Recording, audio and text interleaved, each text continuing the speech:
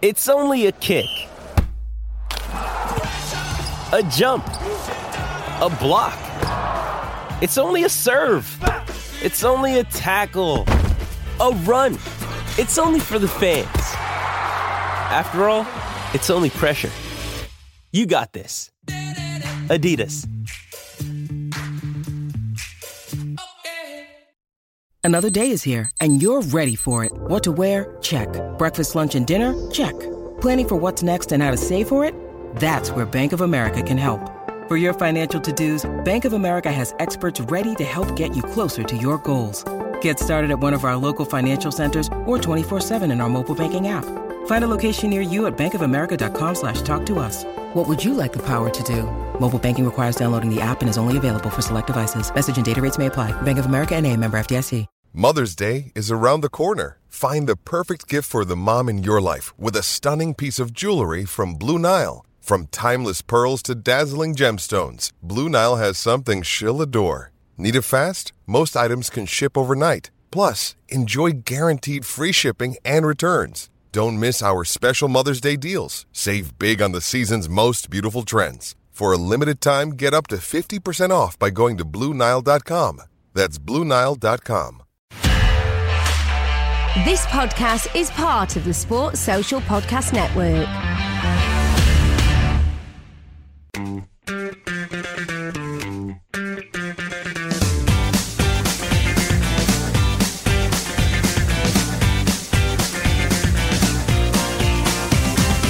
Heskey's to his left on Mark. Emil Heskey, could it be 5? Yes, it is!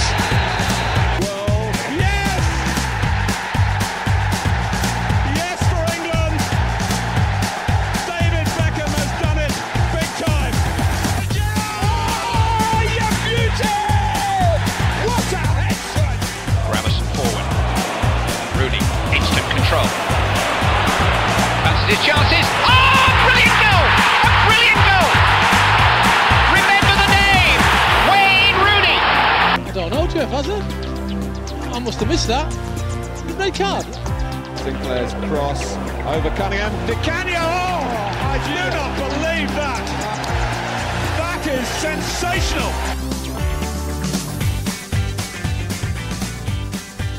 Welcome back to Team of Our Lives, the only best noughties-based football podcast that has always been socially distanced and follows the rules. I can confirm we were at no Downing Street party in the last 2 years.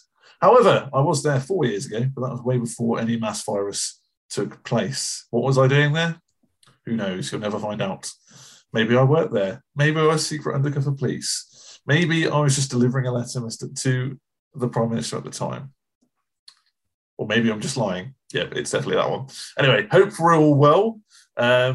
It is I, Oliver Jenks, and Mr. Harry Hansford at the helm of this nostalgic-based football podcast.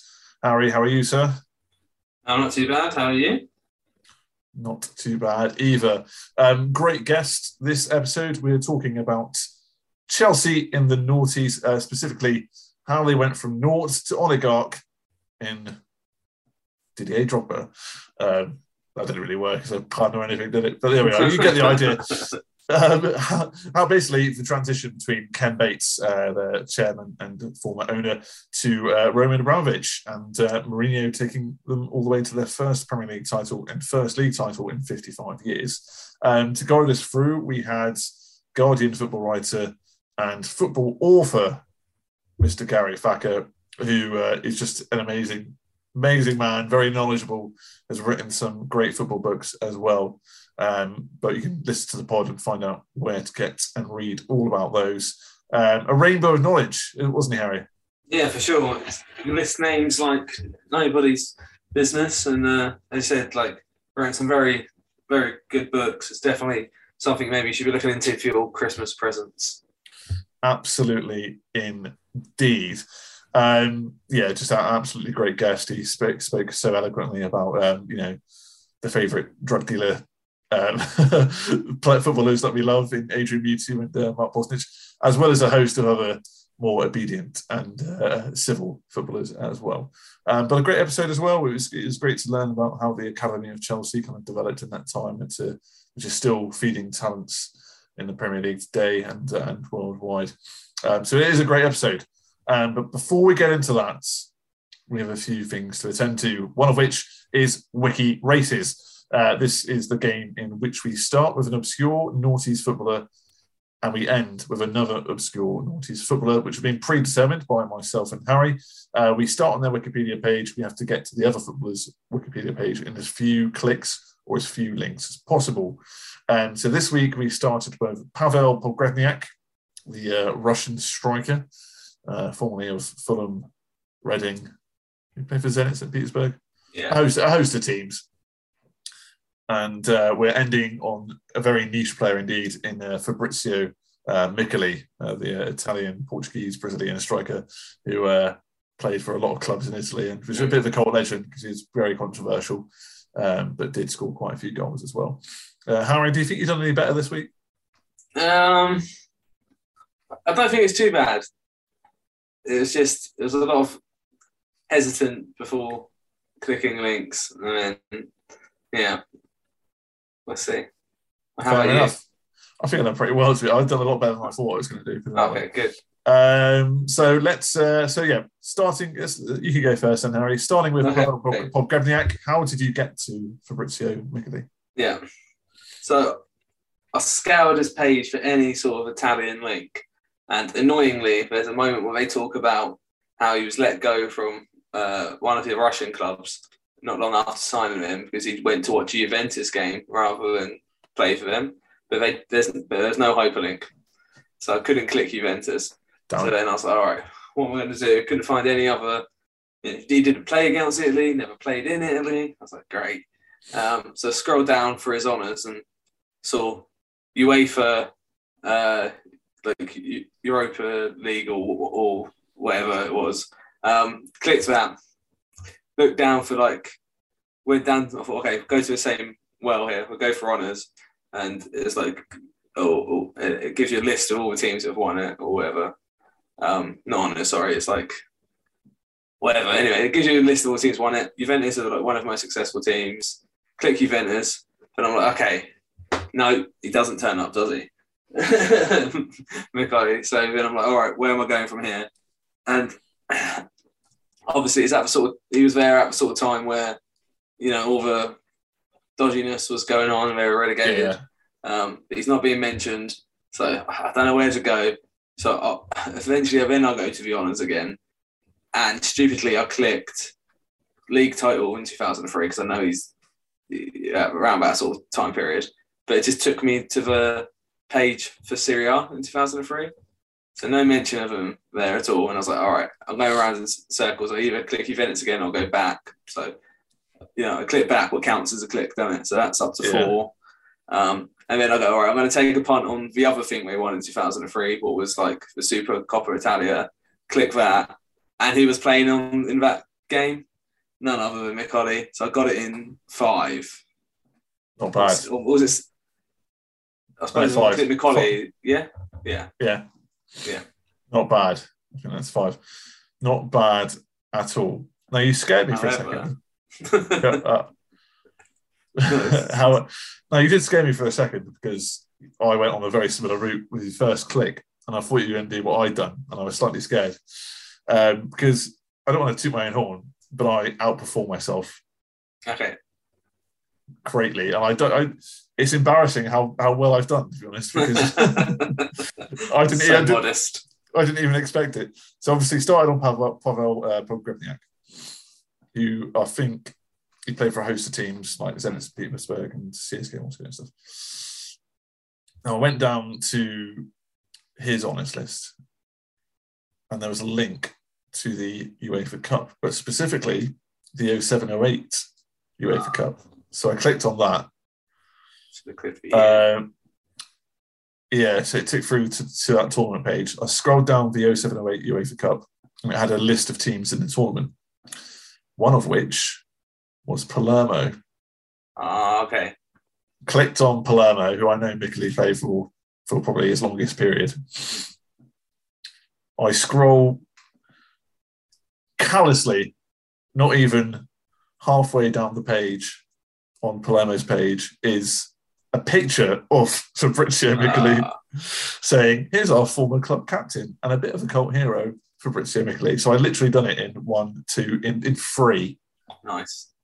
Fair. I mean, when I was scouting for like any mentions of Italian teams, like Palermo is who I was looking for, and I obviously just couldn't see Palermo. I should have clicked 2007, 2008 rather than UEFA Cup, I guess.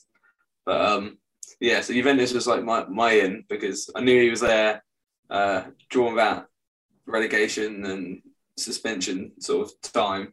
But yeah, just struggled to find his name. He obviously not as big of a hero for Juventus as he was. Oh no, he was terrible. He was terrible. Yeah. So like it was that case of couldn't find Palmero when I wanted, and then just hoping there was going to be some sort of mention of, he was one of the players that had to leave after the scandal. But no, his name wasn't brought up in that section. So, it's what it is. It could have been close. But 2 niche players you don't often hear about. So, good to bring those names back into the frame. Great quote. We've got some Naughties O'Clock news as well. Dun, dun, dun, dun, dun, dun. Naughties O'Clock news. So this happened literally the other night. So Man United were playing, and our very own Hall of Famer, Mr. Robbie Savage, was on commentary, and his son came on to play for Manchester United, therefore eclipsing anything else Robbie Savage has done in his career, according to Rio Ferdinand at least. Amazing. So so Savage lives on, which is great. I will be keeping an eye out for him, young Charlie Savage. So there's our tenuous Naughties link. Another one, which is a bit weird, and I only just found out this week. Do you know who the owner is of La Liga Real Valladolid? I can't say I have a clue. It's a Naughties legend. Have a guess. So I'm presuming they're Spanish. No, but they play in Spain. Is it going to be someone absolutely... come on, just put me out my misery. It could be so many players. It's Ronaldo. Oh, the original OG Ronaldo. The original OG R9, aka Fat Ronaldo, which I don't like people calling him, but I'll be honest with you, I have to stop myself in saying it each time. Yeah. I mean, compared to the CR7 or Cristiano, he is fat. So yeah. I mean, most people are, right? Yeah, that's true. Yeah. In 2018, he took over an 82% holding share for about £32 million, which seems cheap. Yeah. I mean, I don't know how much money he's pumping in personally, or if he's more of a face or what, I don't know, but why not? Well, apparently, he had a lot of sports endorsements. So I watched that Serena and Venus Williams film the other day. And at the age of 15, Venus Williams got a Reebok sponsorship deal of like $12 billion. So it's not impossible that Ronaldo had a boot deal that was... I mean, he was always... Maybe double that. He was always in the Pepsi adverts and stuff at the time, wasn't he? Oh, absolutely, yeah. Big paydays. Yeah, I mean, it's always great when you see, a big name going... Because, they're not the biggest team in Spain or whatever. But, it's always good when you see a big name involved in small clubs. A bit like our friend Robbie Savage at the moment as well. Macclesfield. Yeah, with Macclesfield Town. Reborn. But, yeah, it's good to see people give back to the sport that gave them so much, I suppose. Yeah, remember Carlos Valderrama? Who for Hair Bear Bunch, how could you forget? But Real Valladolid is the only European club he played for. Okay. And the same for René Higuita as well. So they used to sign dodgy Colombian players. That's why Ronaldo's involved. Yeah, probably. South America. Get some dodgy Colombian. Yeah. Oh, God. There we go. They're going to sign Radamel Falcao. Well, is he there, actually? He's somewhere like that, isn't he? Yeah, look. He's somewhere like that. Anyway, the last thing before we get on to Chelsea and the Naughties and their takeover by Abramovich, in the Naughties Clock news is I went to go and watch Manchester United against Arsenal, which was a fantastic game, by the way. 3-2, it had everything. It has a weird goal where Fred stood on De Gea, leading to Emile Smith-Rowe to volley one in. Ronaldo scored twice, which again is a bit of a Naughties throwback. The game had everything. But did I tell you what happened before the game? Oh, I see this on. Is it? I think I saw you put it up on social media. Is it to do with a certain Naughty's Arsenal legend?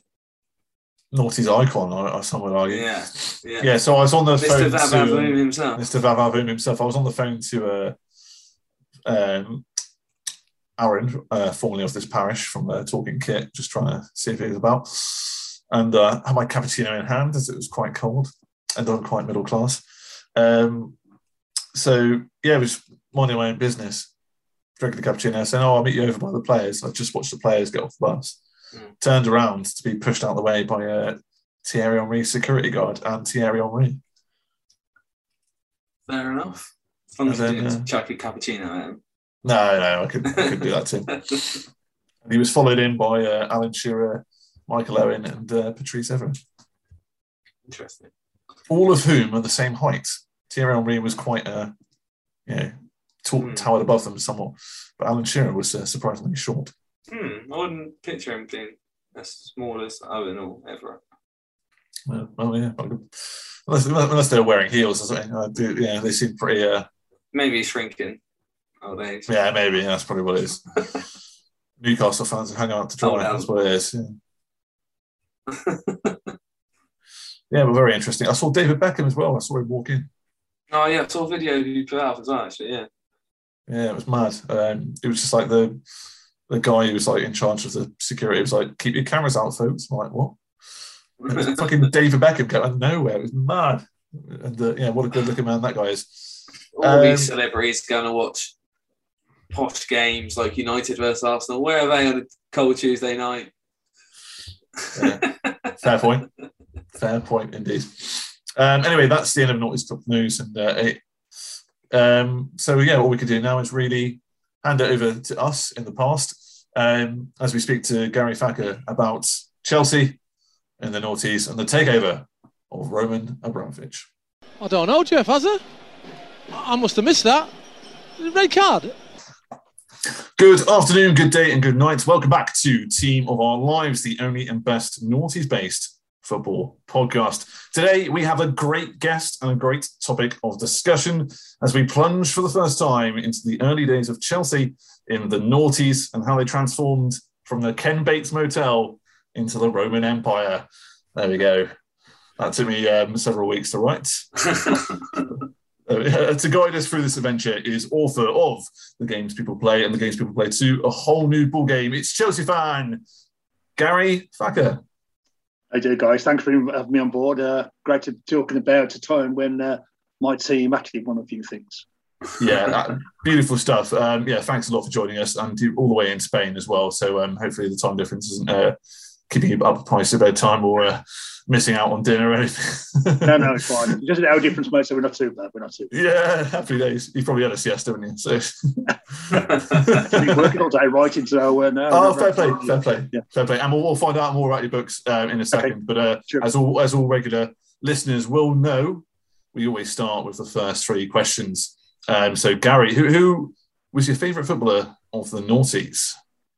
Well, I had a good think about this, and I was leaning towards Gianfranco Zola for quite a while because I just think he was not a magic footballer, a brilliant guy as well. But I think I'd have to go just for the longevity of the time in the 2000s and the success he had there, or actually Lampard, the best box-to-box midfielder in the Premier League of that era. And I have a few arguments from Liverpool fans, and that's fine. I want to Clint Scholes as a box-to-box midfielder because he's sort of compare on the goals scored. But he scored 176 goals for Chelsea, which is 50 more than Gerrard scored for Liverpool. Got more assists. He scored at the time of retiring. The only players who scored more league goals were Shearer, Rooney, and Andy Cole. That means Lampard's goal record was better than Thierry Henry, better than Robbie Fowler, better than Jermaine Defoe, better than Michael Owen. And he's the killer. He wasn't even a striker. So I'd have to go with Frankie. Yeah, that's what an answer. He is without a doubt I think he's still one one of the top goal scoring midfielders of all time in any European league or something stupid. I think he's well over 200 career goals. So obviously, me and Harry did a lot of research in a variety amount of topics from teams over the noughties, and most, as you were saying, most career strikers haven't got over 150 goals. And Lampard, I feel he's a bit left out of the conversation nowadays. Whenever you see people sort of talk about Gerrard, even Scholes, because he does a lot of work on BT Sport and all this stuff, I do feel like Lampard's a little bit left behind. Maybe because his managerial reign with Chelsea wasn't amazing, but I do feel a bit sorry for him, because I feel back when I was I had him in my fantasy team back in the day, and he was my first choice every time. He was the points, as you said as well, the assists. Absolutely amazing. It's the way you say his managerial career wasn't brilliant, and it wasn't brilliant, but in that time, the amount of players he brought through from the youth team into the first team, I mean, amazing. And players like Abraham and Tomori, we sold on to Roma, but the likes of Mason Mount, who we took to Derby on loan, Reece James, Christensen, Hudson-Odoi. I mean, I could go on. There's a 6 or 7 that he brought through, and now are established first team players. Absolutely, and we'll get onto that academy a little bit later on, because it was very much thanks to a certain Russian billionaire that got built. Next up then, who do you think was the most underrated footballer of the noughties? Someone who maybe doesn't get the limelight as much, or maybe a player we might not even know, never reached the successes. I had a couple of thoughts about this, and I looked at a Chelsea player who I thought was always massively underrated as part of the successful period, was Michael Essien. Now, it wasn't unrated, but he was, compared to what he did and what he achieved for the team, he was underrated. But I've gone somewhere else instead. A one-club player who could certainly have won far more trophies if he took his talents to other clubs is Totti.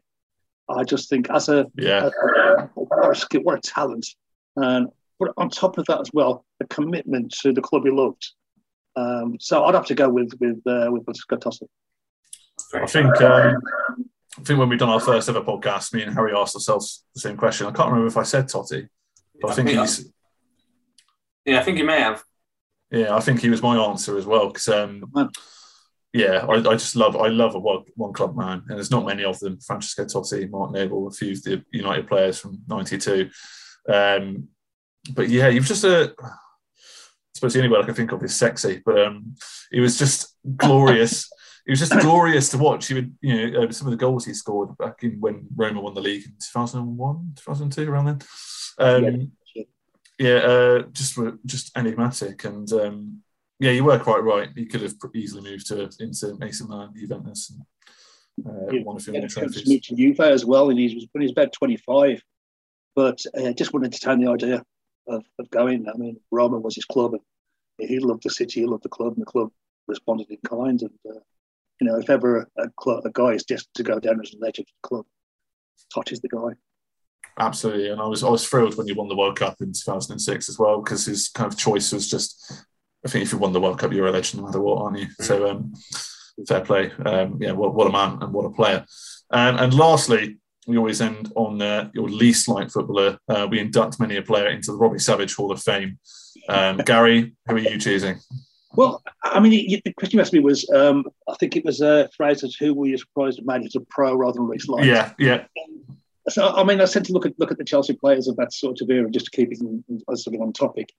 And the first player that Claudio Ranieri signed after he'd been named manager of Chelsea was a guy called Slavisa Jokanovic, who many years later reappeared as manager of Fulham. But this was a guy who I could never understand why. I don't say he was useless, but he certainly didn't suit the English game, that's for sure. And he's one of these players who you think, it quickly became almost a comic figure. And then you find out later that the player's agent, also had another client in his books, Ranieri. So whether that's, could be cynical or side. I mean, lots of people call me that in my time, but I don't know what else he would have been signed for Chelsea, because I don't know. I don't know what he got. So I'd have to put Jokanovic forward. For sure. I remember him signing as well, Willie. He's one of those kind of like, because he's got quite a unique, cool name, I guess. I do remember him doing the rounds. Did he go to Portsmouth, Harry? Was that someone else I'm thinking of? I don't recognise. Yeah, I don't believe so. If he did, it wasn't quick enough. Yeah, for sure. Oh dear, that's funny. Good stuff. Okay, then, before we move on to the noughties then, and go through the evolution of Chelsea to winning their first league title, are there any other particular players that stood out for you in that era, Gary? Chelsea players or anyone else in the Premier League at that time that you thought, I wish I had them, or they're top dollar? Yeah, well, definitely. I mean, obviously, as a Man United fan, you should be well aware that they were the dominant team at the time, and you could pick 4 or 5 players out of that team that would, you're picking any team. Paul Scholes, that we mentioned briefly, being one of them. And the other one was always standout players, and players you dislike but wish they were beside you in the trenches.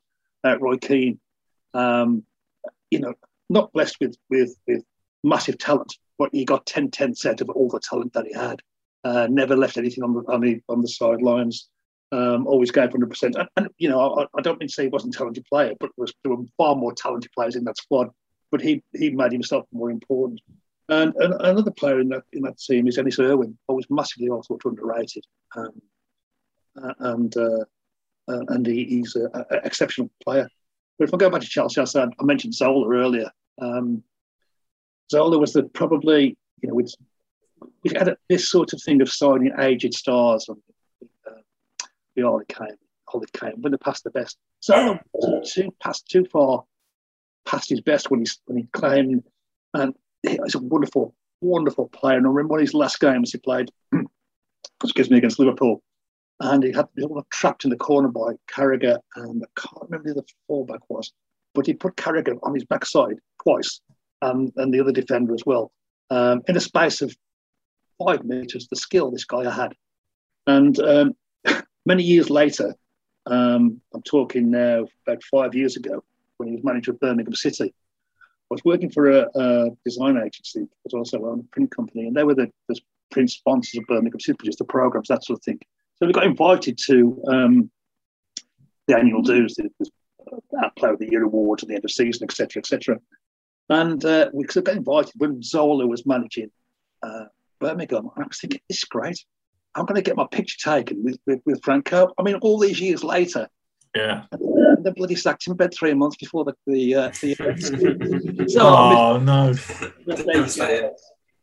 So, so many years so far. But yeah, so those are sort of players that I always like sort of the players going to get on the edge of the seat. 100%. Absolutely, same here. I think Zola was definitely one of those players as well. He aged like a fine wine as well. Even when he left Chelsea, he went to Cagliari and he helped them get promoted back into Serie A from Serie B. What was he, 38, 39 then as well? Like, so you've done well. 36, I would think. When he went, yes, he'd be 37, 38 when he had Cagliari. We'll perhaps touch on this later, but the last game we played this season, Chelsea hadn't got enough money to offer him a new contract, and he'd given his word to Cagliari, his first club, he would return home. And obviously, when Roman came in, they tried to convince him to stay. But he said, I don't go back on my word. I can't go back on my word to the team. That's the guy he was. I mean, probably one of the least disliked foreign players in the Premier League of all time. Absolutely, indeed. And just a quick one before we go on to the noughties as well. Obviously, you're an established author. If you could write a book on any player in the noughties, I'd imagine it'd be a Chelsea player. Who would it be? That's a good question. Yeah, that's a good question. And you could fictionalise it. You can do whatever you wanted to them. What character are you taking? Are you taking a Roy Keane? Are you making him a nice guy, or are you taking a Zola and making him a villain? Yeah. Oh no, I'm not going to that. No. I think because it's the most interesting story, I'd probably go with Drogba. Because there's I've written a few articles about Drogba in the past. Too long to go into, but so many elements to the stories. How he got to where he was, what happened to Chelsea, what happened for the national team. He even stopped a war. He even halted I heard that in his own country. Basically after they qualified for the World Cup, by sort of on TV, falling on his knees, begging the the two sides of his country, Cote d'Ivoire, to stop fighting. I mean, yeah. So that would be, I guess, that would be. I can't dispute that whatsoever. Fair play then. So having not won a league title since 1955, Chelsea entered the noughties, having only won a League Cup and an FA Cup in the 90s, which is a far cry from the team they are today in 2021. So let's hop back in the TARDIS and go back all the way to the year 2001 season. The manager is Gianluca Vialli until mid-September when Claudio Ranieri takes over. Chelsea actually finished 6th this season. Your top goal scorer that season was one of my favourite players, and he's wearing the Dutch shirt. Good old Jimmy Floyd Hasselbank. He got 26 goals in all competitions. Ken Bates is still the chairman at this point, and Chelsea started the season by actually winning the Charity Shield. I believe it was 2-0 against my team, I believe, from memory. You also sold quite a few players this season as well. So you sold Chris Sutton, who I thought was pretty decent, but I don't think he'd done too well for Chelsea. Chelsea had this habit of signing big-name strikers that never come off. And I can reel them off. I mean, when I say big name, I mean big name. So Chris Sutton was £6 million, I think. Yeah. Transfer. Fernando Torres at Liverpool was probably, if not the best, certainly one of the best strikers in Europe. On the way down the M6 from Anfield to Stamford Bridge, he donned a cement overcoat that stopped him. I never took it off. Although, strange enough, he never won a pot with Liverpool and won three or four trophies. That's true. Morata, jeez. I mean, he's been drummed out of more clubs than I think. I mean, I just, we have these things. I say we buy big name strikers that don't seem to. The only one really who ever came off was Drogba. But yeah, Chris Sutton, which got rid of that season. Hasselbank was a star for us, and there was always this triumvirate of players at the time with Hasselbank, Zola, and Idiger Johnson, who was a perfect foil for Hasselbank. That sort of. You got that Teddy Sheringham sort of role that he played deep. He could still score his goals, which sort of edged out Zola as well. But yeah, so that first season there, it's sad to see Vialli go. He got a bit of a sort of status at the club as a former player, and then moving upstairs to replace Suckles when he fell out with Bates. Falling out with Bates at Chelsea is nothing unusual. Yeah, for sure. And then Ranieri came in, the fabled Tinkerman, and I'd never heard of the guy before. And first signing was Djukanovic, and it set a bit of a trend, although he did also sign Lampard as well. It's true. Very true.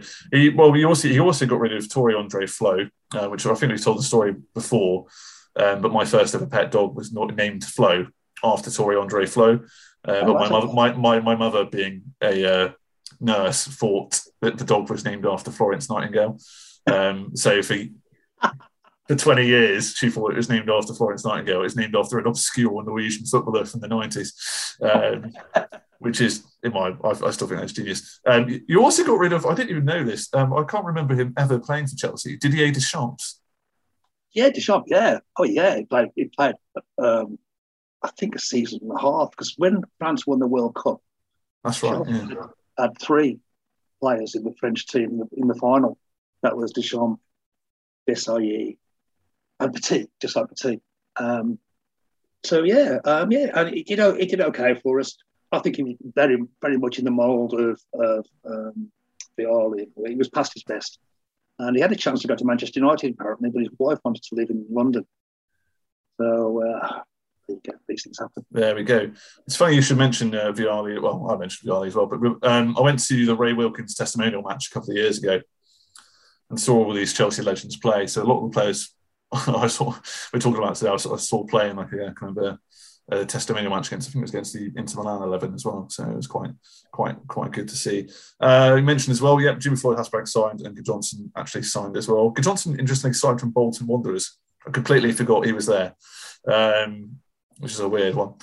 Other players of note this season, you mentioned Desailly was the captain, Dennis Wise was still there, Gus Poyet, Roberto Di Matteo, obviously off the back of scoring that wonderful goal in the FA Cup final in '97.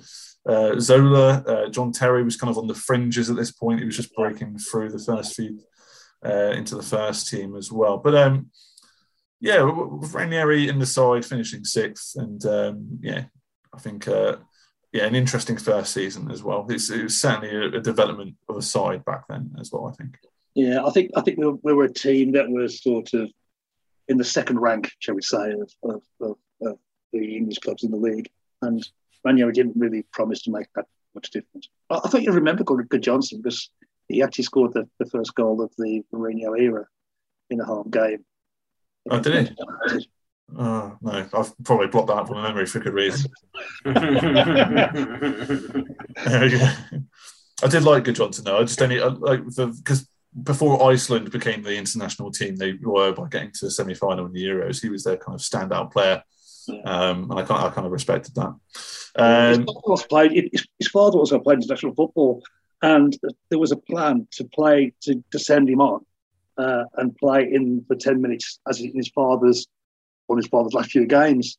But his dad got injured before, and then they tried to do it afterwards, but then they ended up replacing his father, came off as Good Johnson went on. So, there we go. Interesting story. Yeah. Let's go on to the 2001-2002 season. Claudio Ranieri's second full season, or first full season in charge, technically. And once again, he's very good at finishing sixth. Yep. And Jimmy Floyd-Hasselbank is very good at retaining his top goal scorer status, this time with 29 goals. Although you did reach the semi-finals of the League Cup, but it was a humiliating defeat to Spurs 5-1. Yes, We'll skip over that.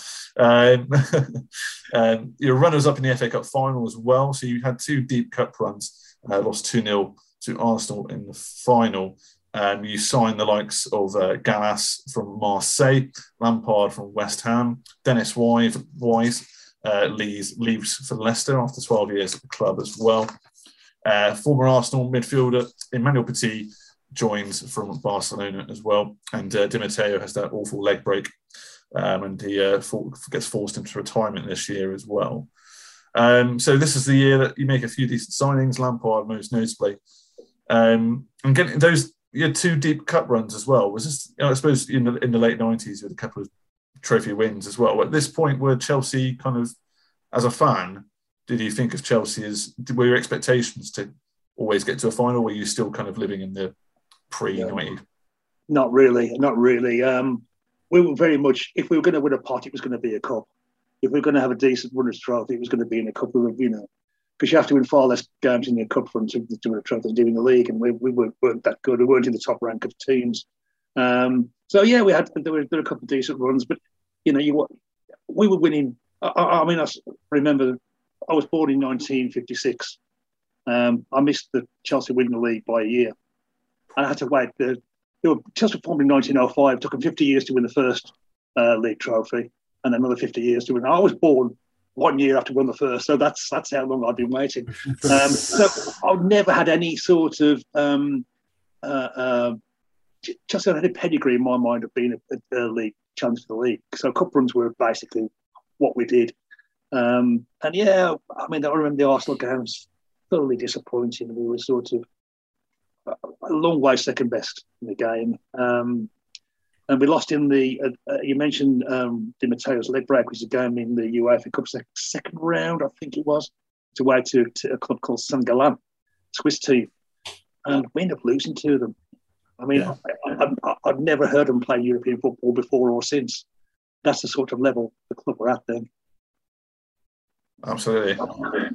It's a weird season, that one as well, because you had a few, you got Robert Hoof, Carlton Cole, John Terry still on the fringes of the play. Talk about that academy as well. You signed Bodo Zenden from Barcelona in February as well. It was a midway season, which is a bit odd. A player I remember, because he played in the Danish leagues, was Jesper Grønkjær, who I always thought was quite decent, but never quite made it either at Chelsea or he played at a few other Prem teams. I can't remember. Birmingham afterwards, I think.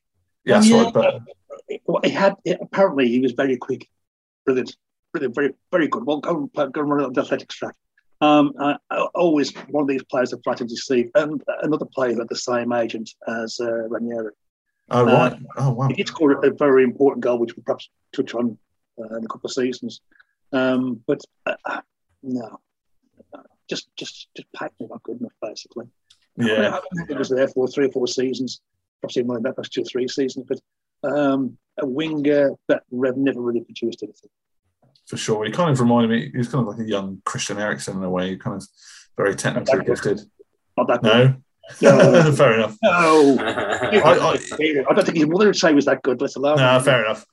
I thought he had potential. Yeah, well, if he did, he wasn't delivered. No, definitely. Well, he was. My interesting fact about him is that he's the only player I know of that was born in Greenland. Oh no, I didn't know that. No, there we go. Obviously, he played for Denmark a few times, but that wasn't the great Danish team. Danish dynamite team of LKR and I mean, they were fairly ordinary. I mean, they must be fairly ordinary if Gronkowski could get a game. So yeah, fair enough.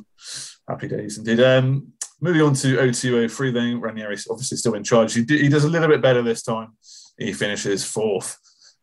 This time, it's not Jimmy Floyd Hasselbank who scores all the goals. Gianfranco Zola, the aforementioned, gets 16, which is half as many as you were used to your top striker scoring.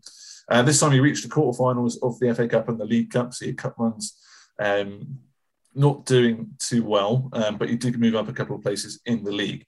And speaking of the league, you only lost 2 of your opening 20 games. So you had a bloody good first half of the season. The second half of the season didn't go too well. You didn't really make any major signings this season. Now, when we brought up the Robbie Savage Hall of Fame earlier, a player I thought you were going to say, in fact, in my head, I put money on you saying this player, was Winston Bogarde. Oh, Bogarde. As they say in the Netherlands. Yeah, well, he went on strike. I mean, yeah, he was, actually, yes. I'd forgotten him. I'd expunged him from my memory. Nice choice. Bogarde. I mean, he was Dutch international when he signed. Did he sign from Barcelona?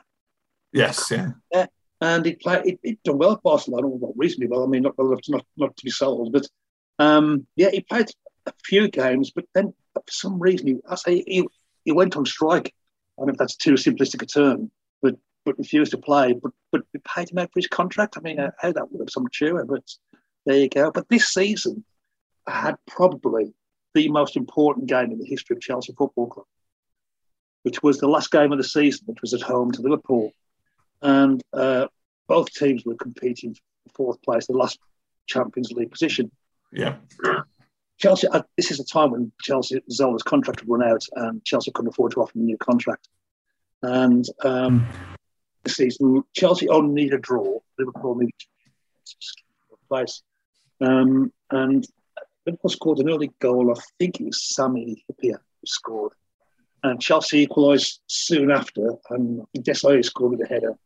And then Gronkowski, all these goals happened the first 20, 25 minutes or so. And Gronkowski cut in from the right. And as the defender closed him, it might have been, it was the ginger-haired kid with a powerful free kick, ball back. Risa. Yeah, I think it was Risa closed him down. And as he tried to get around, he slipped.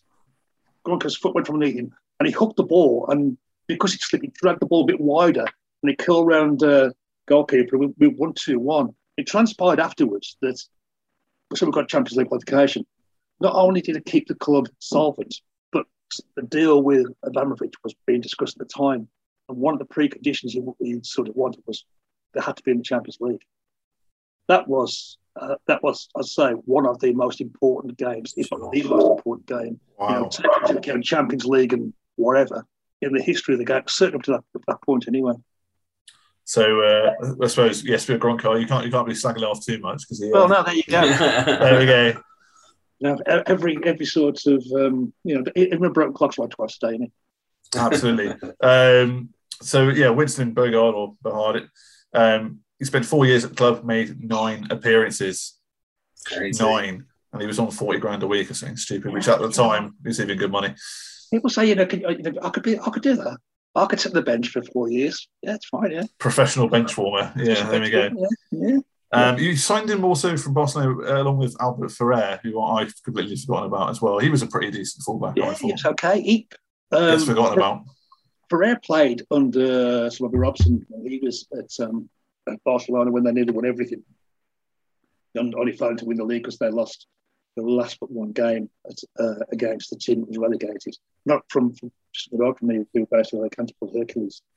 But yeah, Ferrer played for us a decent volley. Good player, solid, dependable.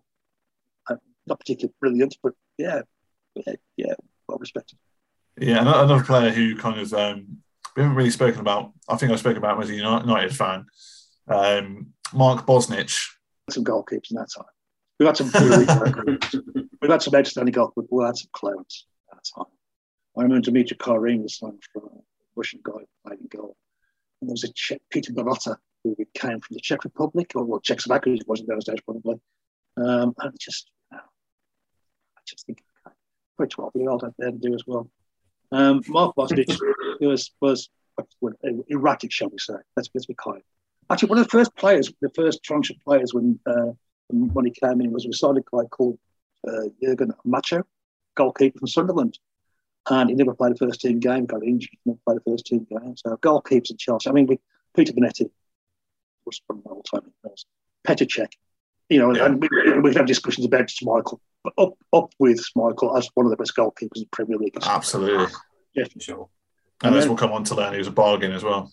Oh, yeah. Bought from Rennes, where the same club, ironically, where we got Mendy from. Yeah, okay. I forgot about that. Yeah, fair play indeed. Bosnich was released this season. He played his last game for Chelsea in 2001, but was sacked by the club after testing positive for cocaine. Exactly, but I can't believe he was on £45,000 a week, according to the article I read. Which even back then, that's a lot for a footballer now, let alone in the early noughties. He wouldn't return for football until 2008. And he nearly moved to Bolton Wanderers after he was banned from football. And he, of all people to try and sign him, was Paul Merson when he was at Walsall, which probably wouldn't have been a good combination.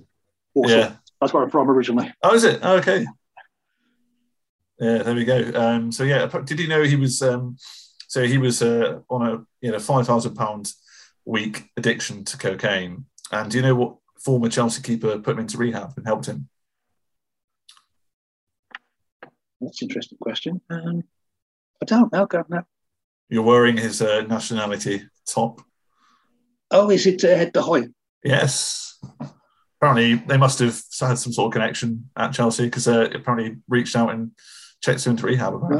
Right. Hull signed de Hoy, I should say. Excuse me, they were flying back from a Dutch game and they got sat next to each other and playing, and he said he wasn't happy. And basically, let's say that he kept the transfer came back. But another good goalkeeper played for us for a while. Yeah, I liked him. I thought he was good. Yeah.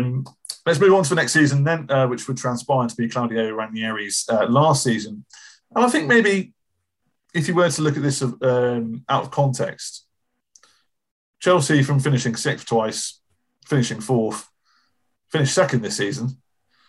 Do you think Claudio Ranieri was a bit hard done? He got sacked at the end of the season, or do you think it was inevitable with the change of ownership? Well, basically, I think the problem was that they've done really well in the Champions League. I mean, they actually finished second, but second sounds quite nice. But I think there's 11 or 12 points to gap to Arsenal. Fresh Air was second. Fresh Air was third. So that performance wasn't that great. But the Champions League was what was the big point, and also the downfall for Ranieri. We got into the last four of the Champions League, and the other three clubs were Monaco, Deportivo La Coruña, and Porto. Now, if you are any decent club and somebody offers that today in the last four, you just snap the hand. Oh, absolutely. It's borderline a gimme, and it wasn't that different in those days. I mean, Mourinho was at Porto when they just won the league, but then, hardly, we ain't talking Real Madrid, Barcelona, Juve, Milan, and Inter. We're not talking that sort of caliber of team. And conspired. I think we were winning away in Monaco and he started chopping the team around. He ended up with Hoot, who was a big centre half, playing on the right wing. And basically, we threw the game away. And it was one of the first books I wrote. I said, it was a 90-minute resignation letter. Dear, Wow. dear Roman, I wish to tender my resignation as football coach because I'm bloody useless. I think his time was gone. I mean, he's not the sort of coach that was going to draw the big names. That's Abramovich, because Abramovich obviously taken over the club by now. He's in June. It was June 2003. So Ranieri was never going to be a long-term manager there. They needed to start. For sure. I would argue that I think smaller teams, I suppose they're big in their home nations, but clubs like Porto, like Monaco, do have these like once-in-a-generation kind of squads with that Monaco side had like Adebayor and Ludovic Giuli and a few decent players. That Porto side, he signed a lot of their players afterwards. Ricardo Carvalho's, Deco's, Benny McCarthy went to the Prem as well. He was their striker at the time. Yeah, I want to talk about the perception at the time. Absolutely. Porto weren't seen to be major stars that they would become, and the perception was, and we were beating Monaco comfortably, and then you take and get in the final. But the fact that he didn't get to the final after being in a strong position was, as I say, was the thing that did fall in the end. Absolutely. Yeah, without a shadow of a doubt. 03-04, still the top goal scorer was once again back in the ranks, Jimmy Floyd Hasselbank with 18 goals. Ken Bates leaves as chairman in March and is replaced by Bruce Buck in line with the new ownership of Roman Abramovich. Despite quarter-finals of the League Cup and semis and finishing second, Ranieri is sacked by the end of May. Obviously, Monaco beat you in the Champions League semis, as discussed. Can you remember what club Ken Bates went on to buy? He immediately bought another club after Chelsea. It was Leeds. It was Leeds. Yeah. Which is odd, isn't it? Manager afterwards, didn't he? Yeah. That's right. Yeah, absolutely. Yeah, it didn't go down well. No. Yeah. It went from bad to worse, didn't it? Yeah. There we go. So, kind of, do you think that? I suppose Abramovich, in my eyes anyway, he turned the club into like a more commercial, bigger conglomerate. I suppose Ranieri kind of built the team in my mind, he brought through Lampard and a few players that would kind of form the basis of Mourinho, and Mourinho would bring in his Portuguese contingent the following season. How much credit do you give Ranieri for the first, as we'll come on to the final season we're going to talk about today, that winning team? Yeah. Does he deserve any credit? Of course. Of course, he deserves a measure of credit there. And I think, I'm not sure, but I think, didn't he also sign Petr Cech? I think Cech came. I think so, yeah. Yeah, I think he can't. I think under Ranieri. But the question with these sort of signings, transfers, and I think that's as true today as it was in those days. I'm not sure how much exclusivity of desire is the managers. Did Ranieri go on to spot this goalkeeper playing for Rennes? I'm not sure that's particularly true. So transfers are a little bit up in the air, and I'm not sure about how much control the manager in those days, especially under somebody like Bates. It's a bit like Spurs with Levy. The manager might want to buy somebody, but that's not the decision. That might be the option. That might be the suggestion, but it's not the decision. Ranieri had sort of kept Chelsea going. And when the big stars arrived, when the money was spent in the first season he was there, I think it was a lot bit overwhelming as well. He wasn't used to managing the sorts of world stars that we talked about. Makelele came in, and Adrian Nuto, another disaster. Go on to that later. David Duff, Joe Cole, and I think it was always going to be a case that the manager was always you got one chance to win the Champions League, and if you win, you keep your job. I mean, that's not been the case at Chelsea, not just now. I mean, it's been the case after that. Yeah. He deserves some credit, but I mean, the difference when Mourinho took over was, between 6.5 and 9.5 out of 10. Yeah, definitely. Fair play. And you mentioned, he did sign some big, I think in that summer transfer window alone, 03-04, we're still talking about, I think in excess of well over 100 million, which back then is an obscene amount of money. I think Arsenal got plaudited this year for spending 150 mil. And you're right, Glenn Johnson, Makelele, Joe Cole, Damien Duff, Mutu, Crespo, Jeremy, Wayne Bridge, I found out you had, remember Neil Sullivan, who famously let in David Beckham's goal from halfway on. He was your sub goalie. Cudicini was there as well.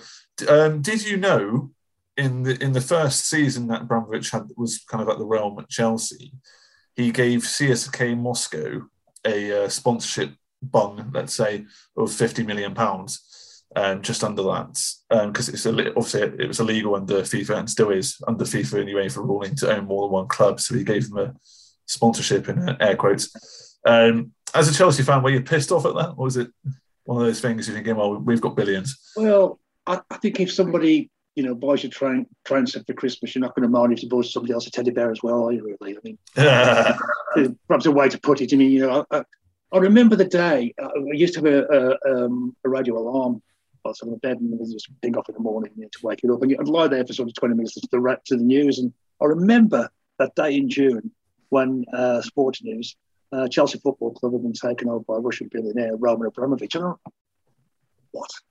I mean, it totally came out of the ether as far as I was going. I hadn't heard him talk about it before, and that day, as I changed to Chelsea Football Club from being a sort of, I say, second rank. You might get the Champions League, you might not. You might have a decent couple, and you might not. But to somebody who was going to challenge for the major trophies in not only the country but also Europe. Absolutely indeed. Just quickly on also that wealth coming in as well. One of the most important things arguably Abramovich done, we touched on it earlier, was Cobham training ground and that complex. We've spoken about some of the talents that have come through already, but even now, how important was investing money in a new training ground? And do you think that's attributed to the recent success we've seen with the Champions League last year and over the last decade? I think very much the case. They used to train at an old airfield. I can't remember the name. I would say Arlington, but I'm not sure that's right. Cobham was a revolutionary concept, and there's a lot of credit should go to a guy called Frank Arneson, who former Ajax and Danish international, who was made the first sort of academy director, shall we say, of those things, youth development, and a lot of the processes that started producing these successful youth teams were the produce of the processes he laid down there. Well, there we go. And it's, as we said earlier, pay dividends. Alrighty then, let's move on to the fateful season then, 04-05. Yeah, okay. With pleasure. With pleasure.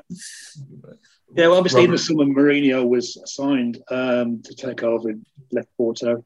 I mean, obviously, it always makes me smile a little bit when managers get sacked these days and they say we're looking for a new place. I mean, what kind of business gets rid of the major guy and then says, "Oh, I don't know who's going to replace him"? I mean, crazy. Yeah. But obviously, Mourinho would have been lined up for a while. And apparently, on his the deal was closed on Abramovich's yacht. I think it was in more in Monaco at the time. But apparently, Abramovich told him the sort of players they were going to buy, and he said, "You don't need those stars. You only need one star. That's me."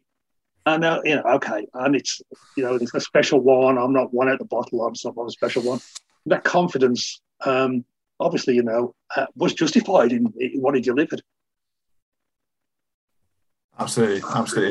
I mean, so it's technically a first full season for the combination of Bruce Buck and Abramovich as well, and Mourinho for that matter.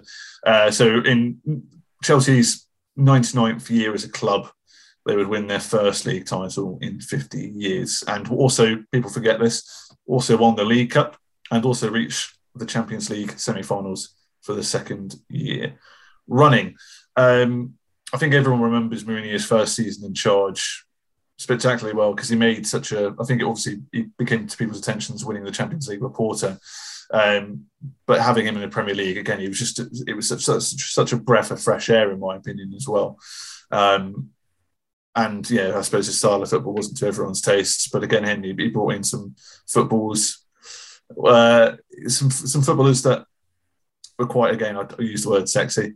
I think he helped contribute to make the Premier League what it was and still is. Yeah, absolutely. I mean, you say about style of football. Chelsea won the league. It looked like Arsenal won the league by a comfortable margin. Yeah. And Mourinho even predicted the game when they would win the league. I mean, this is one of these. I know it's arrogance, and he probably forgets it wrong. Nobody remembers this, but around the turn of the year, he said this will be the game when we secured the league. And when you get players coming in, but actually, I think Czech arrived actually this. Yeah, this season it was. Yeah.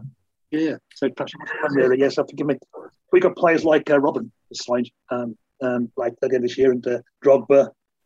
So I think it's harsh to say to criticise style of football.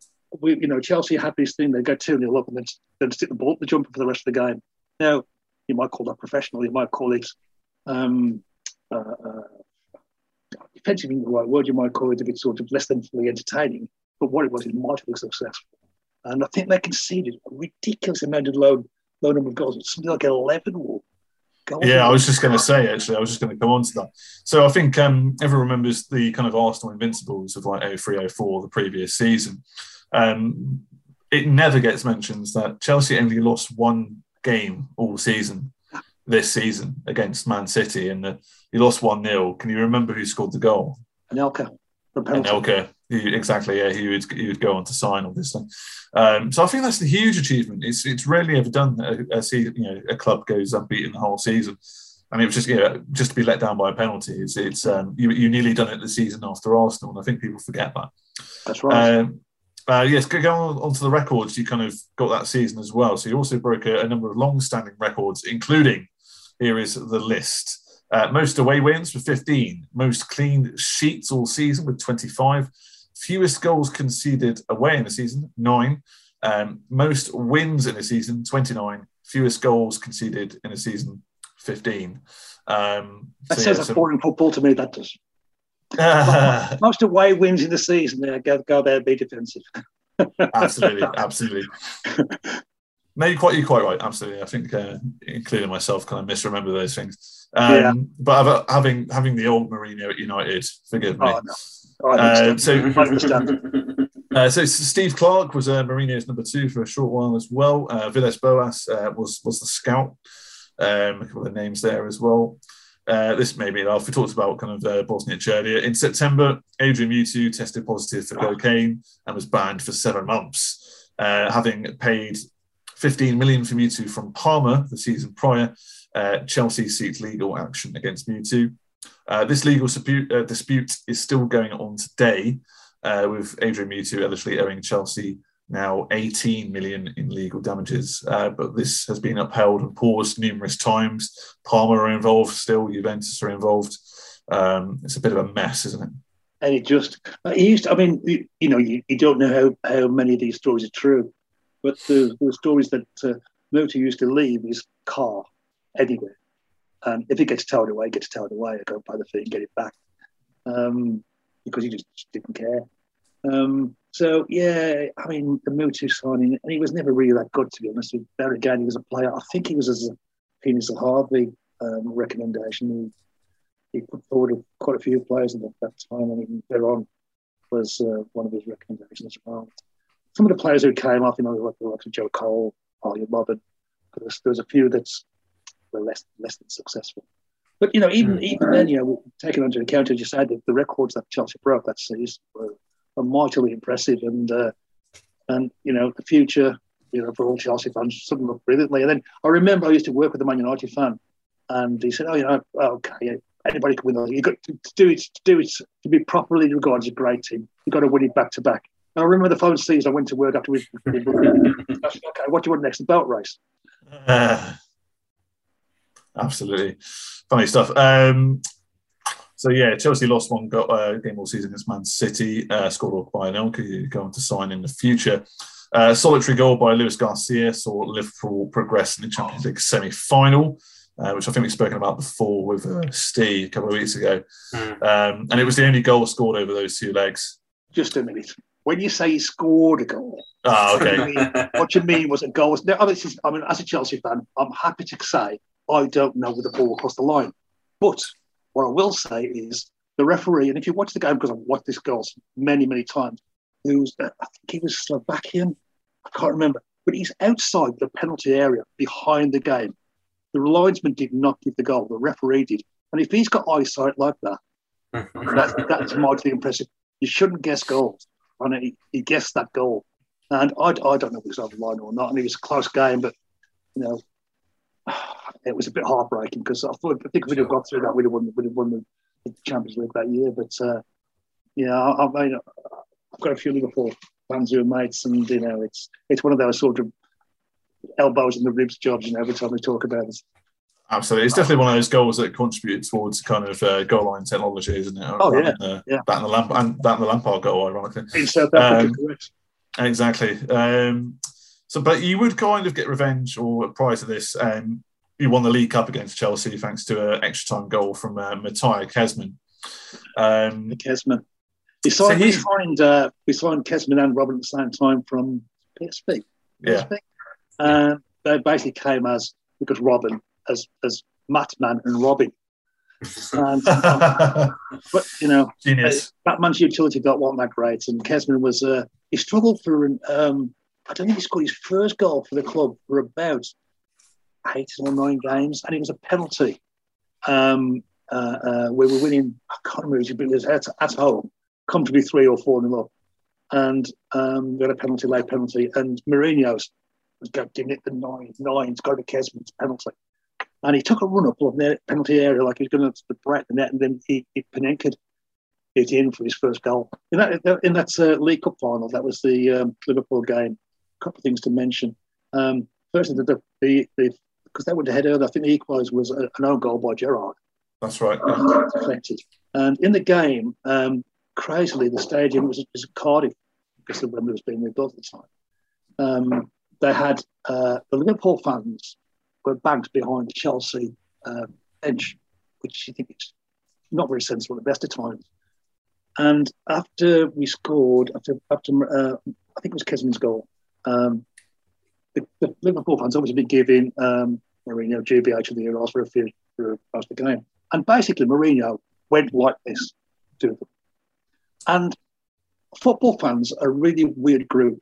They'll tell players that their wives or whatever, and they hope the kids suffer this and language and whatever. And yet a footballer has only got to make a minute gesture, and all of a sudden they're affronted like 17-year-old girls in the state of the art of the 17th century.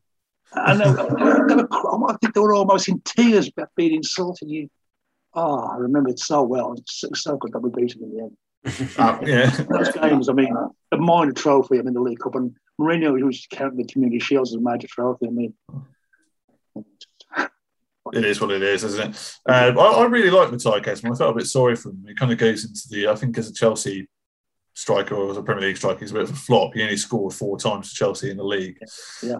But at PSV, he scored 105 goals in 122 appearances. So he's by no means terrible. And even at Partizan Belgrade before that, he was had a plus goal average a game. Yeah, not to put too fine a point though. The Eredivisie wasn't particularly that strong at the time. And I think he went from us to Atleti, and he didn't particularly pull up any trees there. No. I think. But there you go. Another centre forward that we signed that didn't come off. Yeah, exactly. Adding to the list. This season, you also got rid of quite a few players as well. Zenden went, Crespo went on loan to Milan, Desailly, who's your captain, left. Jimmy Floyd Hasselbank left, Veron went, Petit went, Melchior went. Mourinho brought in, as we spoke about, the Portuguese contingent that included Carvalho, Thiago, Paulo Ferreira as well, lest we forget. It was, and as you mentioned, it was Ian Robbins' first season, Drogba's first season, and I believe, you might correct me on this, this was John Terry's first season as captain. Yeah, it was, because Desailly had been the leader on the pitch, and Desailly schooled Terry over the previous few years.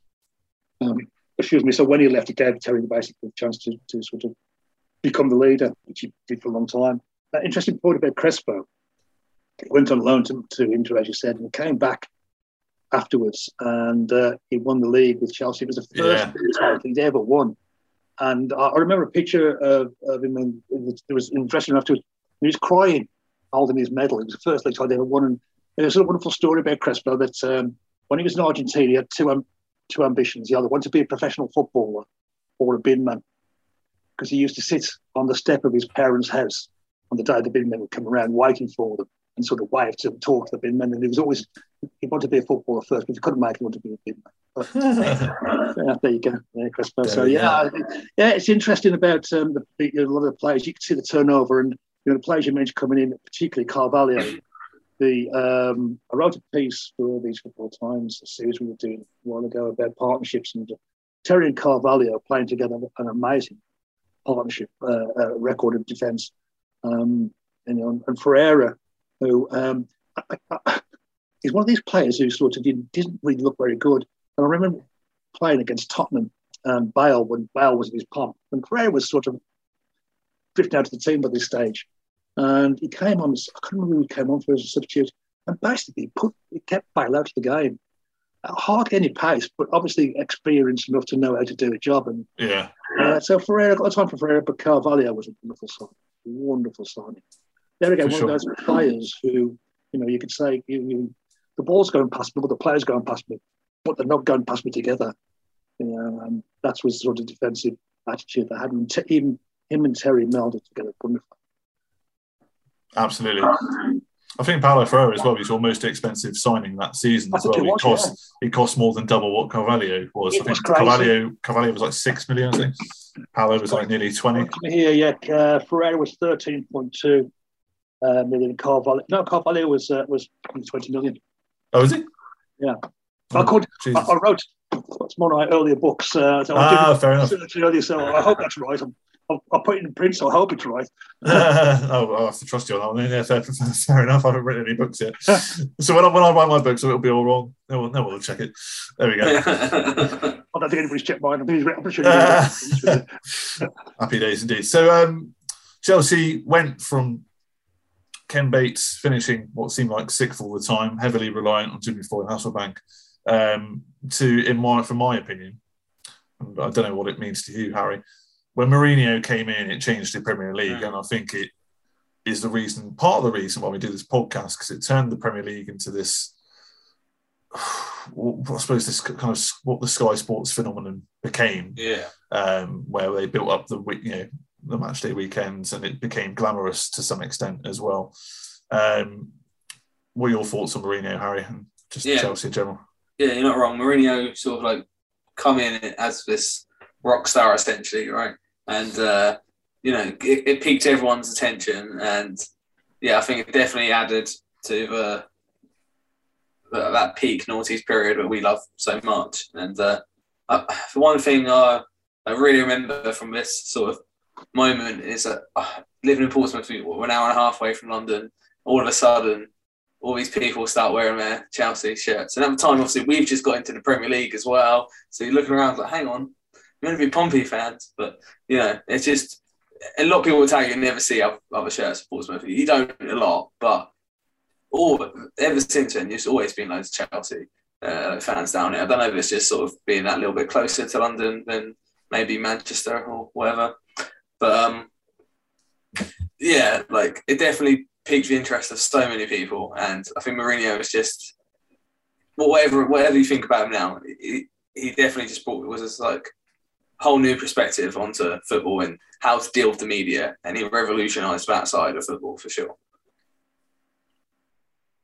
Absolutely, well said. And obviously, me living in Devon as well, my brother became a Chelsea fan quite quickly. He doesn't even like football, so it definitely changed our household into more of a sibling rivalry as well. I think he kind of tried to copy Zola whenever he played as well. So it was good, good fun to watch. One thing we've kind of skipped over is the changing of the badge. I used to really like the Chelsea badge with the CFC and the lion. Gary, what are your thoughts on that? I mean, Roman did a couple of things. I mean, Roman did several wonderful things. But he did two things that were sort of really worked down well with Chelsea fans. First, he brought the badge back because Bates had changed the badge. I don't know, like 10 years before, which was okay, but stop trying to change the identity of the club. And to me, I've got the Chelsea badge on here, which is always the Chelsea badge to me is always the same. And he also brought Peter Osgood back into the fold at Chelsea now. Osgood is my all-time football hero at Chelsea. For sure. And Bates fell out with him. He was working as one of the sort of ambassadors glad handing club, which fans would be delighted to be greeted by Ozzy. And he fell out with Bates, and basically he went to work at Southampton where he finished his career for a while. And when Roman took over, he brought Ozzy back, and I'm obviously the fan loved that as well. And so, I mean, I think there's a lot of things that happened around that sort of period that are massively noticeable as the success on the field. But there's other things as well we mentioned about Cobham, which is perhaps is less well publicised, and things like the badge and bringing back the old players and Ronnie Harris, Chopper Harris as well. And those things were important to people around the club. The interesting about Mourinho, just touch on Mourinho, people say he was the first rock star manager. But I had this sort of a chat with other people about this in the past, and I almost sort of link into, and it's probably too early for you guys, Bill Shankly. Yeah. Shankly knew how to manage the press. He got the killer phrase, the soundbite. We all know about, football's far more important than life, all this sort of thing. He's one of these, remember. So he had that sort of, not the same charisma as Shankly, but not totally different. And, Chelsea,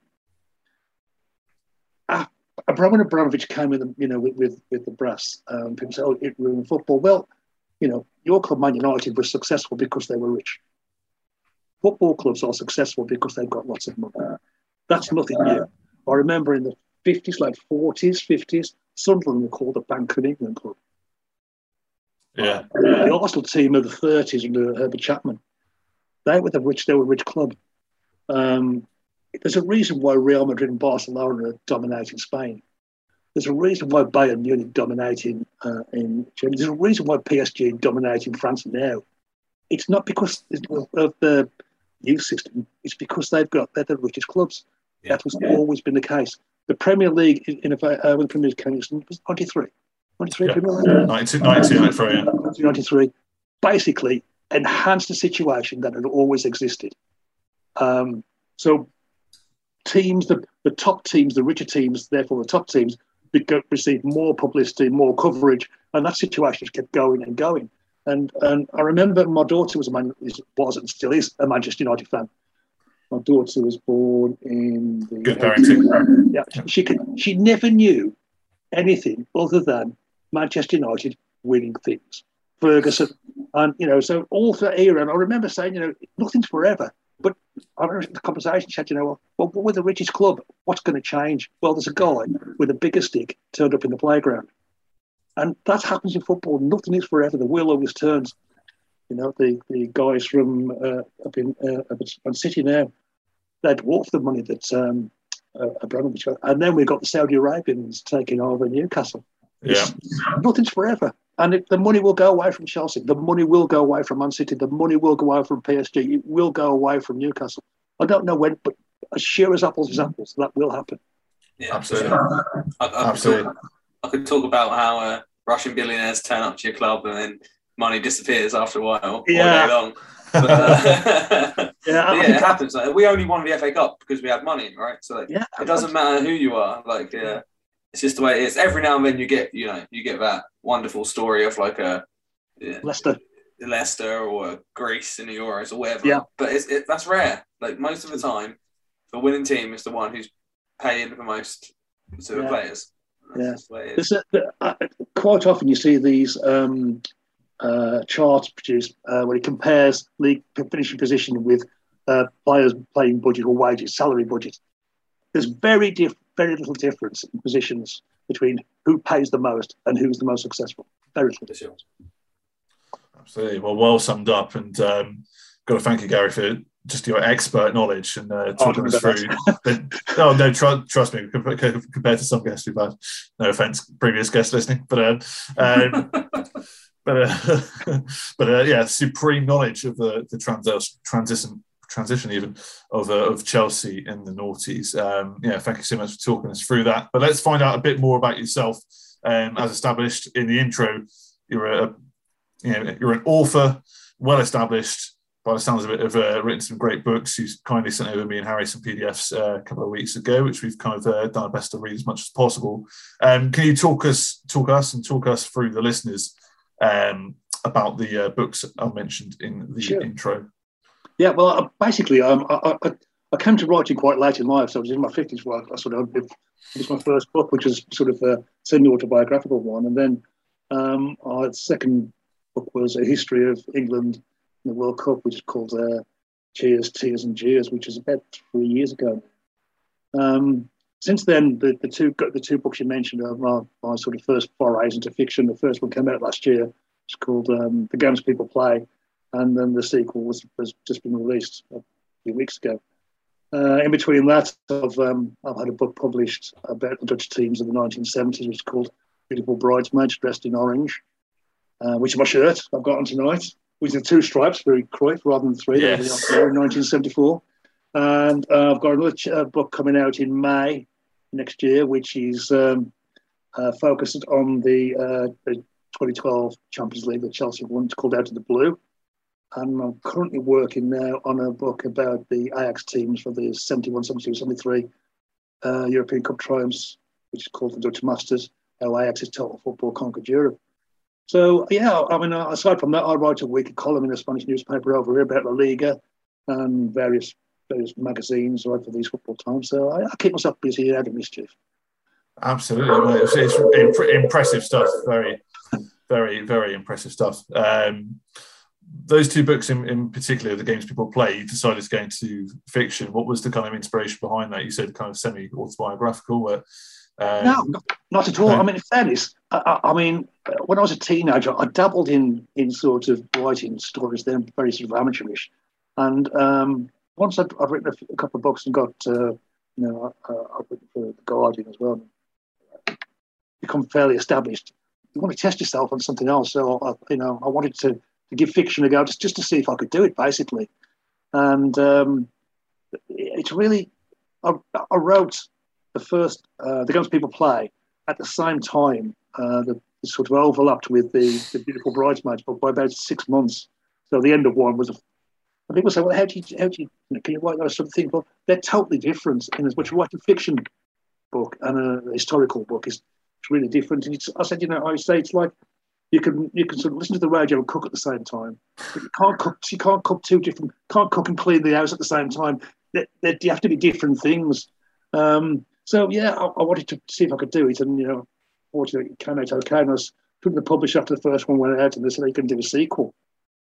And once that sort of seeds in your head, then you almost can't not do it. So yeah, the sequel came out. The whole new ball game came out a few weeks ago. So yeah, I think I'm done with fiction for a bit now. Fair enough. But I'm not sure. I can't speak for Harry, but it's definitely something I want to delve into in football world. I think we spoke about it in the last podcast. We spoke about doing a book solely dedicated to third choice goalkeepers and their interesting lives. I thought it'd be quite a nice little niche, little stocking filler. Do you know I mean, anybody on the spot, several people said this sort of thing. I just say to them, do it, and the worst thing is the blank piece of paper. But the first word down. Once the first word's down, you're off and running, and you're committed then.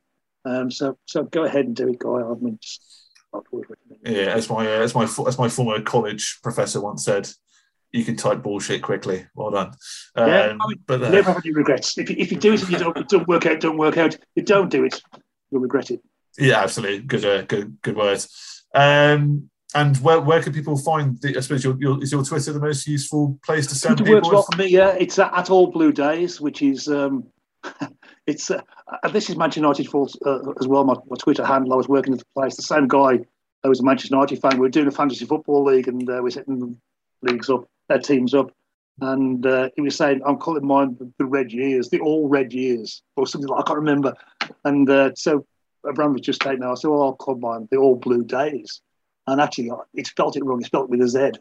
So my Twitter handle is at all_blue_days, DAZE.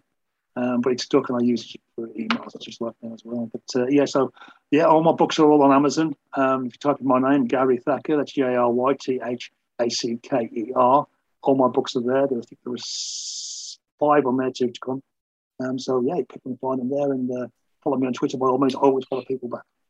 Happy days. Well, good to hear, and very impressive collection of work. certainly semi-inspired me to get researching and writing a book as well. So, thanks for that, Gary. But it's time now to move on to our quizzes. First up is deal or no deal.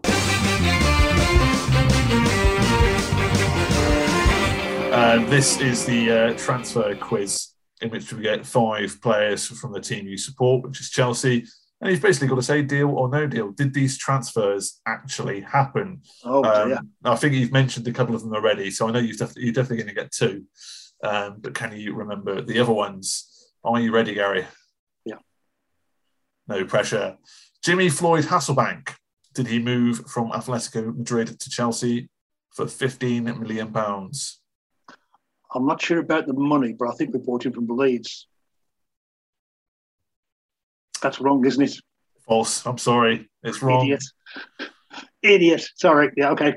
He went to Atletico for a year. Go to Atletico first, he did, yeah. There we are. Okay. Not a good start. Not a good start, but it's okay. Can I bring the banker? It's the first time someone's asked to call the banker, and they will normally call me something else. But there we go. Number 2, Hernan Crespo. Did he move from Parma to Chelsea for 16.8 million? Yeah. Deal or no deal? Yes, a deal. Yes, deal. No deal. He moved from Inter Milan. Did he? Yeah, never played for Parma. Oh, Inter Milan. Okay. You're right. He did. I think he did play for Parma at some point. Yeah, definitely slightly. Parma, He was there before. He was there with Batistuta, wasn't he? So it was before that. Okay. This is not a good start, but don't worry. You were saying about my knowledge. I'm just exposing the reality now. I've cursed you. Number 3, Damien Duff. Did he move from Blackburn Rovers for 17 million? Deal or no deal? I'm not sure about the money, but yes, deal. He did come from Blackburn Rovers. He did, correct. Got one on the board. Can you save it with these 2? Arjen Robben. Did he move from PSV Eindhoven for 12.1 million? Yes. Deal or no deal? He did. Yes. Deal. There we are. 2 out of 3. The last one, which I think you should get right, because Petr Cech. Did he move from Rennes for £7 million? He most assuredly did from Rennes. There we go. I can't pull up the first 2. Gary, you idiot. 3 out of 5. It's by no means. It's not bad. Not at all. It's above average. There we go. Petr Cech, 7 million. What a bargain, eh? Oh, absolutely. And more for that than for a pitch Michael. No, I don't think we did. No, I know we only paid 2 million for Van der Sar from Fulham, which paid dividends, obviously. Yeah. Fair enough. So that's the end of deal and no deal. 3 out of 5, not a bad score by any stretch of imagination, but that doesn't really matter because it's time to play What's in Your Panini. This is the one that does matter because we rank it on the leaderboard and we put it all over social media and the winner gets a trophy. So this is this. My internet might cut off in a moment. It's all good. It's a game of luck. Don't worry. It's a game of chance, really. You can't do anything about it. So for those of you that are new, this is a game where we've got some vintage Panini stickers from the 07-08 season. We open the pack blind. It'll be the first time they've been opened ever. And we rank these players as /kits/badges from the noughties and put them on a leaderboard. I was recently knocked off the top. I'm still not over it, but it was fair. So Gary has the chance to maybe become king of the jungle, or will he be there with Sam, or a stand-up comedian and Reading fan friend who is very, very hopelessly bottom at the moment. I can't see anyone getting a worse pack than that. I'm not too sure. Okay, no worries. So, Gary, I need you to pick a number between 1, 2, 3, 4, 5. Between 1 and 6. 3. 1, 2, Very quick.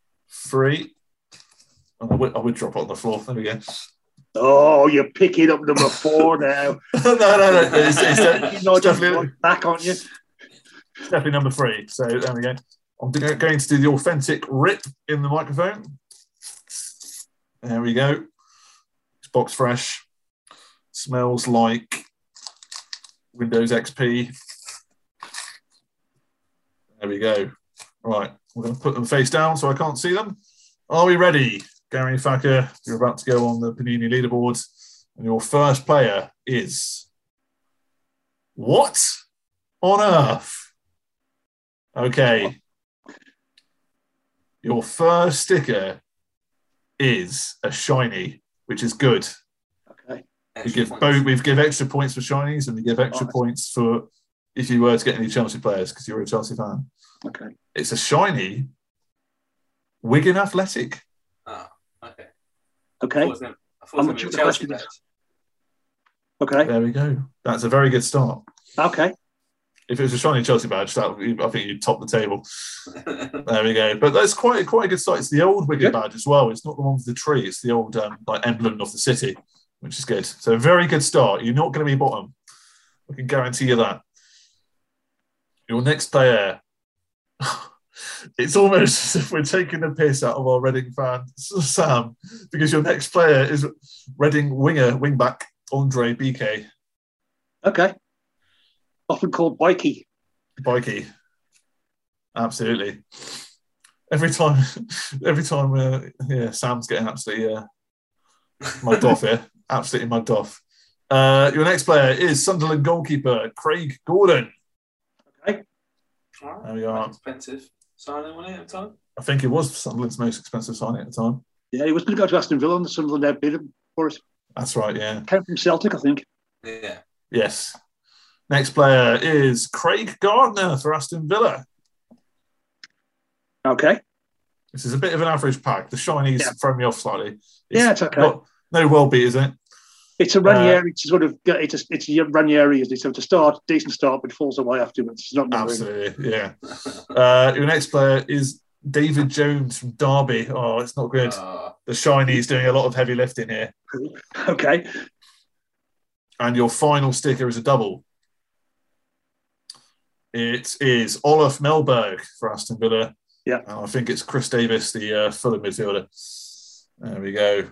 And that's your final pack. I mean, if we're being honest, it's not the most amazing a bunch of players I've ever had. However, you've got a shiny Wigan Athletic badge. So you've got shiny Wigan, you've got Reading player Andre BK, Craig Gordon in goal, Craig Gardner for Aston Villa, Derby County's David Jones, and Chris Davis and Olaf Melberg. It's not a good back, but the shiny's doing a lot of heavy lifting. Harry, what are your thoughts? We need to give you a score out of 10 now. All right, should we look at this leaderboard and work out where we put that? Okay. I was hoping you was going to get like Alexi Smertin or someone turn up. So I'll give you Alexi Smertin. So I'll be like, Chelsea player and Pompey player, double points. Yeah, double points. Yeah. Wasn't to be. All right, let's look. Where is this leaderboard? Right, so let's have a look indeed. So Sam's at the bottom with 4.7. His best player was Aaron Lennon. So you're doing better than him because he's got a shiny. You've then got Jed on 5.5. His best player was Gerald Sid. Which exactly. It wasn't his. Well, still his best player was Gerald Sid, and he's got 5.5. I think he had betters, but we just we all just found Gerald Sid too funny. We found it quite funny because we didn't know who he was, so we looked him up on Google, and it turns out like the Bolton fans had tried to ostracize him or something. I've never heard of Gerald Sid. No, he's Spanish. You should know him. No, never heard of him. Google him later on. It's quite funny. And then you've got Steve, a Liverpool fan. He got 5.9. Jimmy Bullard was amongst his best players. He's a Liverpool player as well. And then you've got Kyle on 8.2. Hang on. I think my Wigan shiny hasn't got to beat a lot here, has that really? Not really.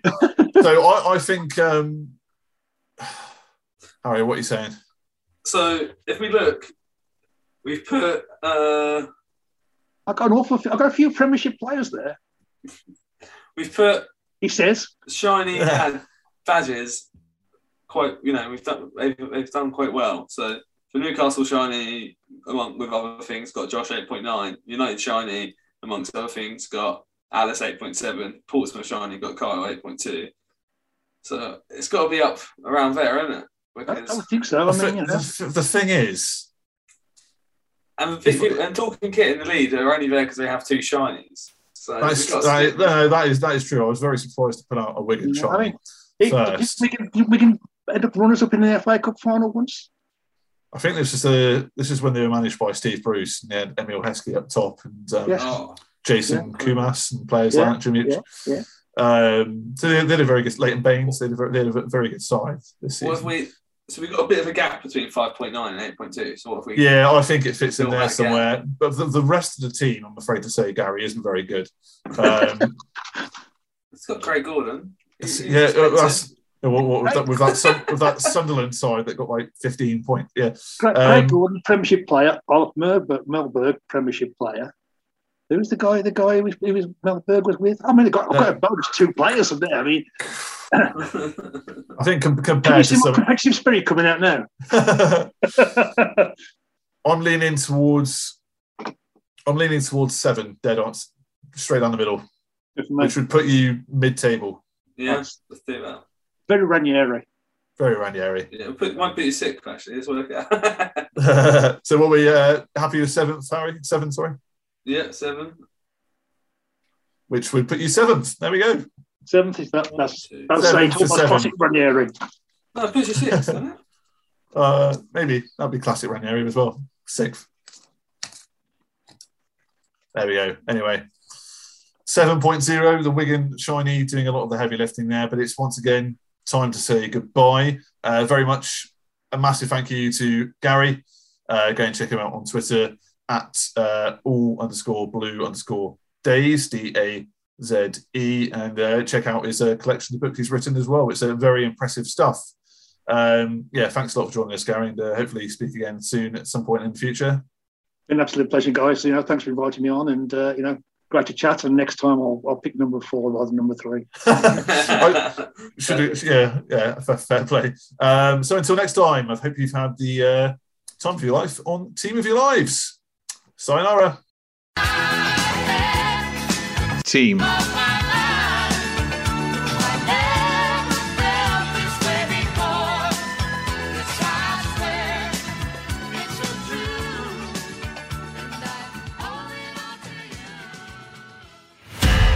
Find more great shows or join the team at sport-social.co.uk.